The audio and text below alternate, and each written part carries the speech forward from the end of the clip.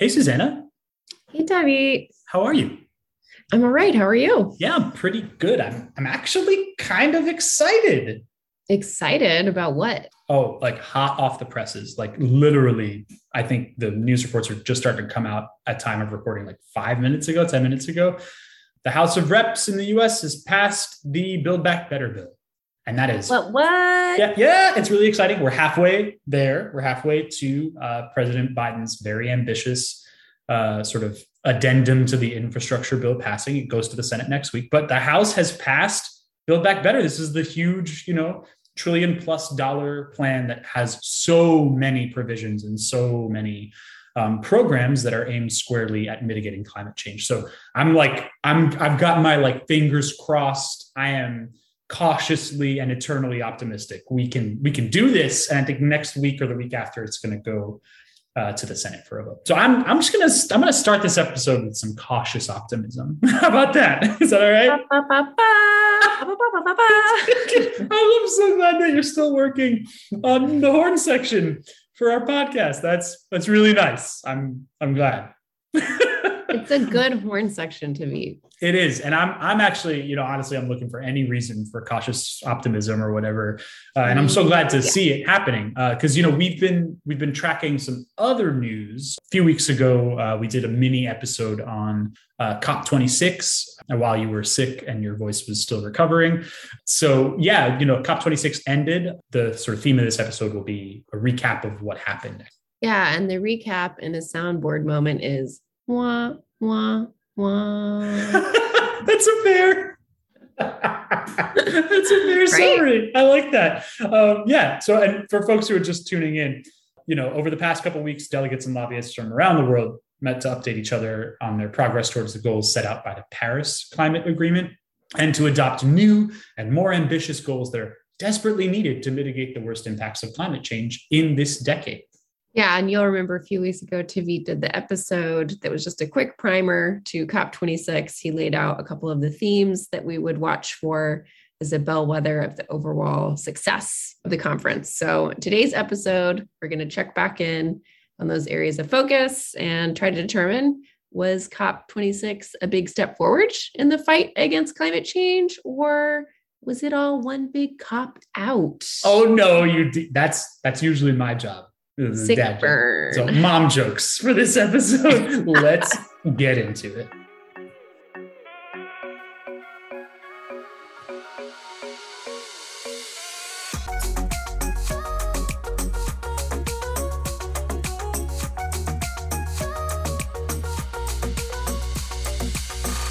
Cool. So before we dig into the sort of she said, he said of commitments and rhetoric, I think it's important to center on the tangible why of this entire conference. Why are we doing this? Why is it so critical that the leaders of the world come together on a regular basis to hold each other accountable towards their progress on fighting climate change? I'm actually just going to provide a quote from one of the many stirring speeches that were given by leaders or delegates from some of the smaller nations that are actually suffering the worst impacts of climate change. So Aminath Shana, who's the environment minister of the Maldives, is a small set of islands in the Pacific. This is her quote, "Please do us the courtesy to acknowledge that it does not bring hope to our hearts, but serves as yet another conversation where we put our homes on the line, while those who have had other options to decide how quickly they want to act to save those who don't. We have 98 months to have global emissions. The difference between 1.5 and 2 degrees is a death sentence for us," unquote. Ooh, stakes is high. I love how she pulled the entire existential crisis of climate change right back down to earth by framing it in months. It's not years, it's months. It's so tangible and accessible. And it really is. I mean, it's so stark, right? It's just a stark call to action. And Totally. As a first-time parent, maybe you feel this too, I don't know, but I can feel both the expansive potential of a month, but then also at the same time, just the fleeting speed at which months fly by. Oh, I feel when there. you're a parent, it's yes. It's you're standing still, but you blink and they're 18. Oh my gosh, totally. Yeah, a month is infinite and done already. Yeah. Yeah. And I mean, 98 months, it's urgent, it's calculable, it's real. I just, yeah, I love the way that she framed that.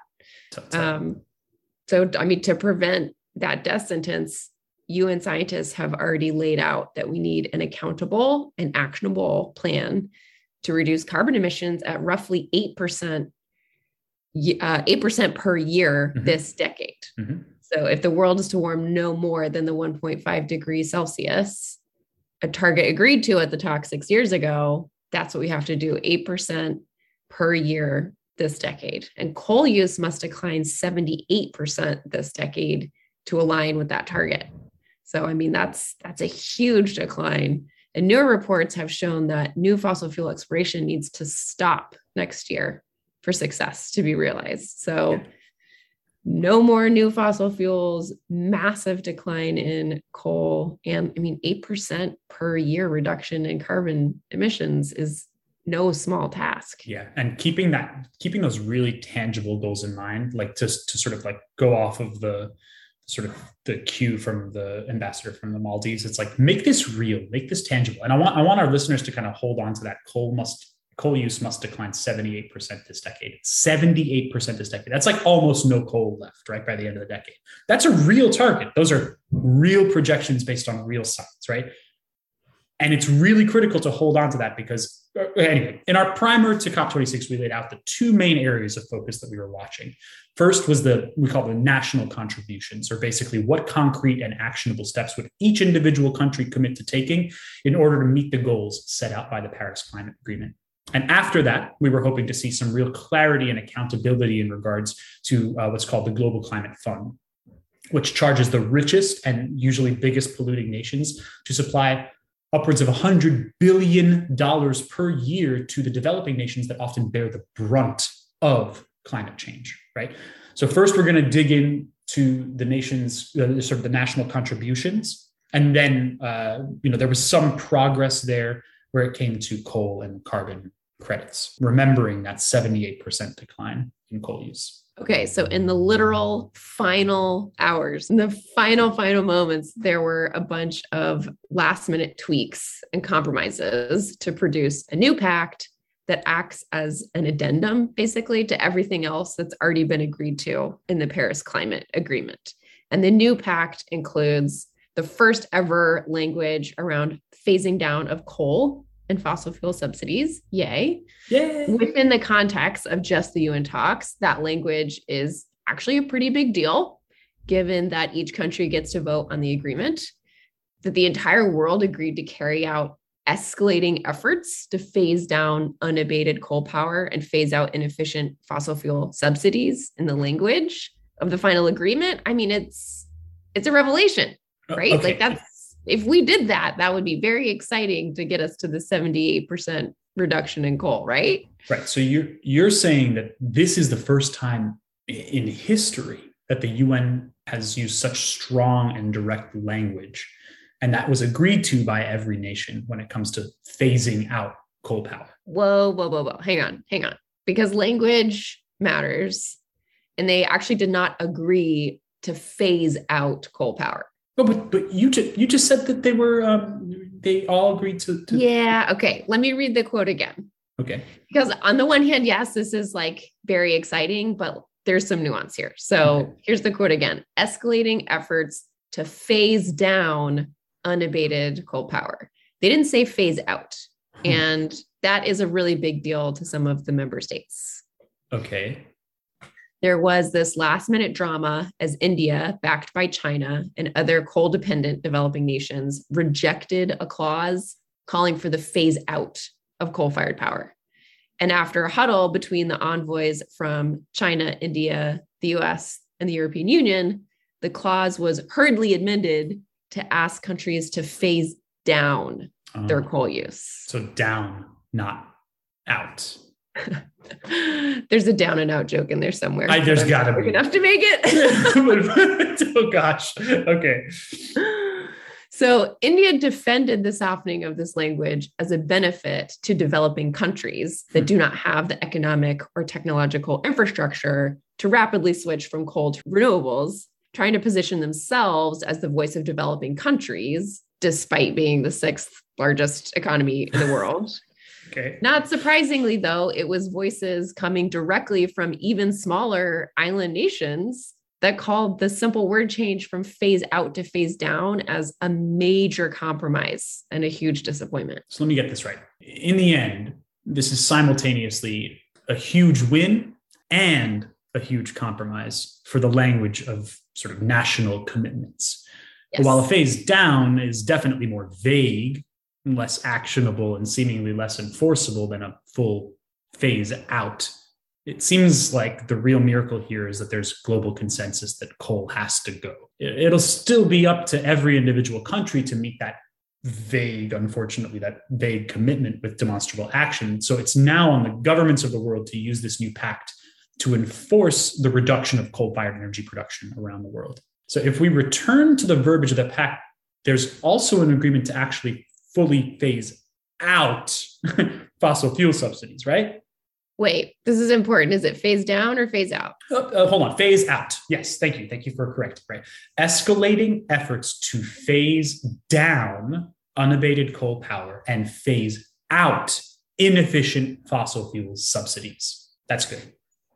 So there's a long history of governments around the world subsidizing the production of energy from fossil fuels through tax breaks, abatements, and other fiscal or tax code strategies. Okay.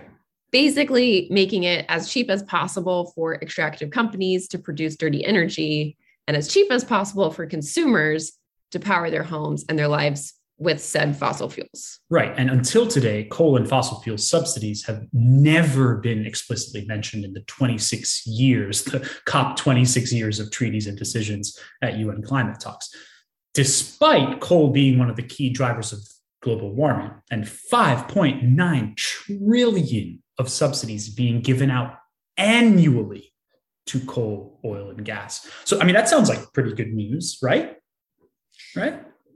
I mean, it does sound like good news, and I would love to get rid of $5.9 trillion of subsidies for coal. That would definitely make it way less attractive for coal plants and coal extraction to be happening, right? Without that economic support. But I mean, there's another shoe about to drop here, right? And also like inefficient, they're calling like phasing out inefficient fossil fuel subsidies. What does inefficient mean? Like, what does this language mean? No, and unfortunately here again, the language was strong, but the commitments were not super clear or actionable. Basically, everyone agreed to phase out subsidies and then agreed to update each other again in 5 years, like how they would get it done. So they're like, yeah, we're going to phase them out and we'll talk to you guys in 5 years once we figure out how to do that.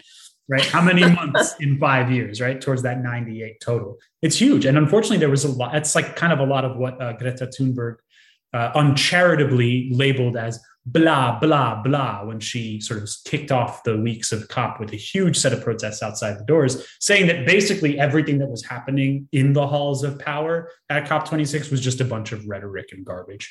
And even more unfortunately is when we turn to the second area of focus that we were watching for, which was sort of bringing some enforceability to the Global Climate Fund, it's really unfortunately starting to look like blah, blah, blah.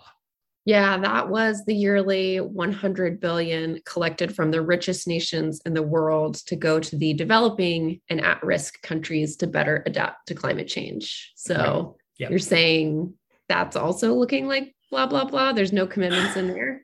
Unfortunately, COP26 has kind of failed those developing countries, despite there were so many stirring arguments, including an incredibly moving speech from Tuvalu's foreign minister. He delivered the speech literally standing in the ocean. Like he made the backdrop look like he was in an office with like a blue backdrop and a podium. And as he pulled out, you see that he's sitting essentially on a submerged sandbank. Like what used to be beachfront property is now literally 2 or 3 feet underwater. And his very nice suit is just like soaking in.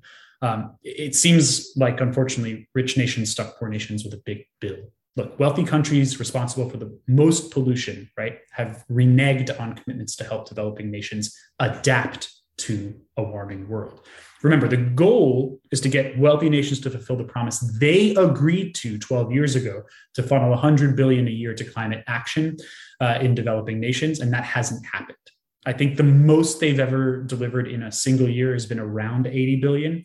And the final text of the Glasgow agreements actually notes that there is a lack of commitment, that, quote, literally, like, we are not making our commitment this year, quote, with deep regret. Which, again, if language matters, that means they understand they're not going to be able to do it, and they send their regrets. Yeah, I mean, it's not cause for excitement and inspiration, is it? It's especially when you think, I mean, okay, so on one hand, we see the process happening here at home and how difficult it is, even if our top people are in agreement about how we should be facing this, at least half the country is still debating about it all the time. And at least half of our representation, our decision makers in the halls of power are still fighting about it. So even if some of us are agreed, not all of us are agreed in our country, that's happening in every other country. How can they go to these big, global summits like this and agree to things that they personally want to agree to when they know there isn't the support for it back at home? So like on the one hand, I appreciate they're being realistic. And then on the other hand, it's just like so unbelievably unjust and unfair. I mean, you just said like rich nations are sticking poor nations with a big bill. Yes. And I mean, that's not even an apt metaphor because it's not something they can even pay. It's like a death sentence, right? Well it's like said. We're delivering coffins. Yes. Yeah. Or telling them to like scrap together their own coffins because we'll see them in 5 years. Yeah. Yeah. It's just, oof. Yeah. Rich countries have so far only shelled out about, like you were saying, 80 billion a year in climate finance. And just a quarter of finance flows into efforts to adapt to climate change. Right. Historically, most money has flowed into helping developing nations cut greenhouse gas emissions through campaigns like promoting energy efficiency. But with climate change already supercharging storms, wildfires, droughts, other disasters, there's a clear and immediate need for adaptation measures and technologies that are already being employed by richer countries. So technologies that could keep, for example, the Tuvalu's ministers standing and delivering speeches on dry land. According to a United Nations report released earlier this month, the money will actually take to prepare developing nations for the consequences of climate change is between 5 to 10 times greater than the public finance that's currently available. And those costs are expected to balloon, right? They're not getting smaller, they're only going up. So the price tag for developing countries to adapt to climate change could reach 300 billion a year by the end of the decade. So if you thought, hey, 80 billion, that's a lot. Unfortunately, it's nowhere near enough. Yeah. And a couple steps ago in the conversation, you dropped a very important word into your opinion, which was justice, right? This feels unjust. This result, the bill, the coffin, whatever we're sticking these poorer nations with, this is ultimately one of the clearest indicators of global climate injustice. The largest, richest countries in the world have caused the most impact on our warming climate. And the smallest and most vulnerable countries don't have the GDP that could ever keep up with the economic demand of just continuing to exist. Shouldn't the richest and most polluting countries have a share of responsibility for the damages that they've caused? Damages that they've caused in direct proportion to the gains in wealth and political power. Like the very reason we sit in this seat of economic, military, sort of social influence and power as America has a relationship to how quickly we've been able to grow as a country, has a relationship to how we've powered our economy. I mean, isn't global justice kind of the modus operandi of the United Nations? Like, isn't this supposed to be the place where we're trying to tip the scales of balance and justice back towards, fairness, towards right? It kind of makes me wonder if there's going to be some kind of like legal repercussions for this in 100 years. I mean, not even, we talked about this earlier in the season where the ICC, right, the International Criminal Court, which began its life as a part of the UN, as a function of the UN, and broke out into its own organ, they're considering justice litigation. Look, I'll say this personally. My mother is a chairwoman of a pretty big NGO at the United Nations. So she's working there every single day. And I got to tell you, she connected with me just this past week to let me know a lot of the people that she's talking to within the halls, within the like operational day-to-day of what it means to work at the UN or for an NGO of the UN, they're all disappointed. These decisions to soften, for example, the coal language and to not commit to the climate fund, these are decisions that happened after the buzzer, with certain powerful countries extending the debate after the chamber recessed. That's why Sweden, even like another rich, powerful country, even they got up and were like, we're voting for this in spite of the fact that this is horrible, in spite of the fact this language was softened. There's people in the UN that are pissed about how this all went. No, I mean, they should be. I think I don't know. I feel like I try to always make the end of these like so inspiring. Like that's do it. But it's really hard to read about what happened there and to stay optimistic because we know what the problem is. We know what has to be done. We know the time frame. We know the urgency. We know the consequences. We can clearly see who's going to feel the worst of these impacts first, and they are island nations. Mm-hmm. And we're not doing enough to solve the problem. One could argue that the US has everything it needs to take a strong stance and, in fact, to do everything we need to do to fix the problem for the US. But we didn't because of partisan bullshit. And because people in power are still in the pocket of the fossil fuel industry. And other countries, India and China and others, they're saying, you have this system of capitalism and consumerism. You set up this system for the world, and now we're all playing by it. Why would we sacrifice any of our growth in that system? You didn't, it's very depressing. Sure. I think there's a way to locate hope in action. And I think domestically speaking, from one American to another, from one fine, not so young capitalist to another, I think kind of ending where we started, we saw the House pass the Build Back Better plan, the addendum to the infrastructure bill. Next week or next month, sometime in the near future, it will be going to the Senate, a place where, Manchin and Sinema sit.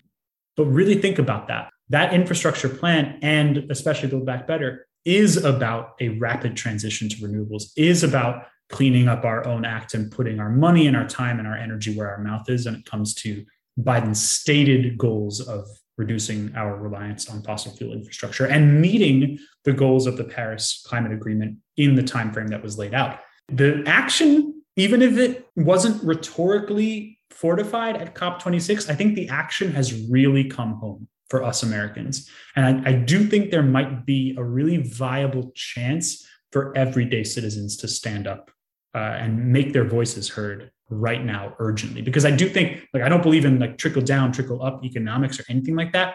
But if we are indeed one of the biggest polluters, if we are indeed one of the biggest capitalist powers in the world, then these types of changes at home should reverberate around the world. And that's maybe the only shred of hope that I can find in this moment. Yeah, no, I appreciate that. And I think, as with anything, take the beat, take your moment to be depressed. If this also makes you feel depressed, as it, was very disappointing for many of us. But then, like you're saying, get back to it. This is the work of our time. It's the work of the people who are alive today. And we can't solve that problem if we just go, oh, well, doesn't look so good anymore, does it? And future's not so bright. No.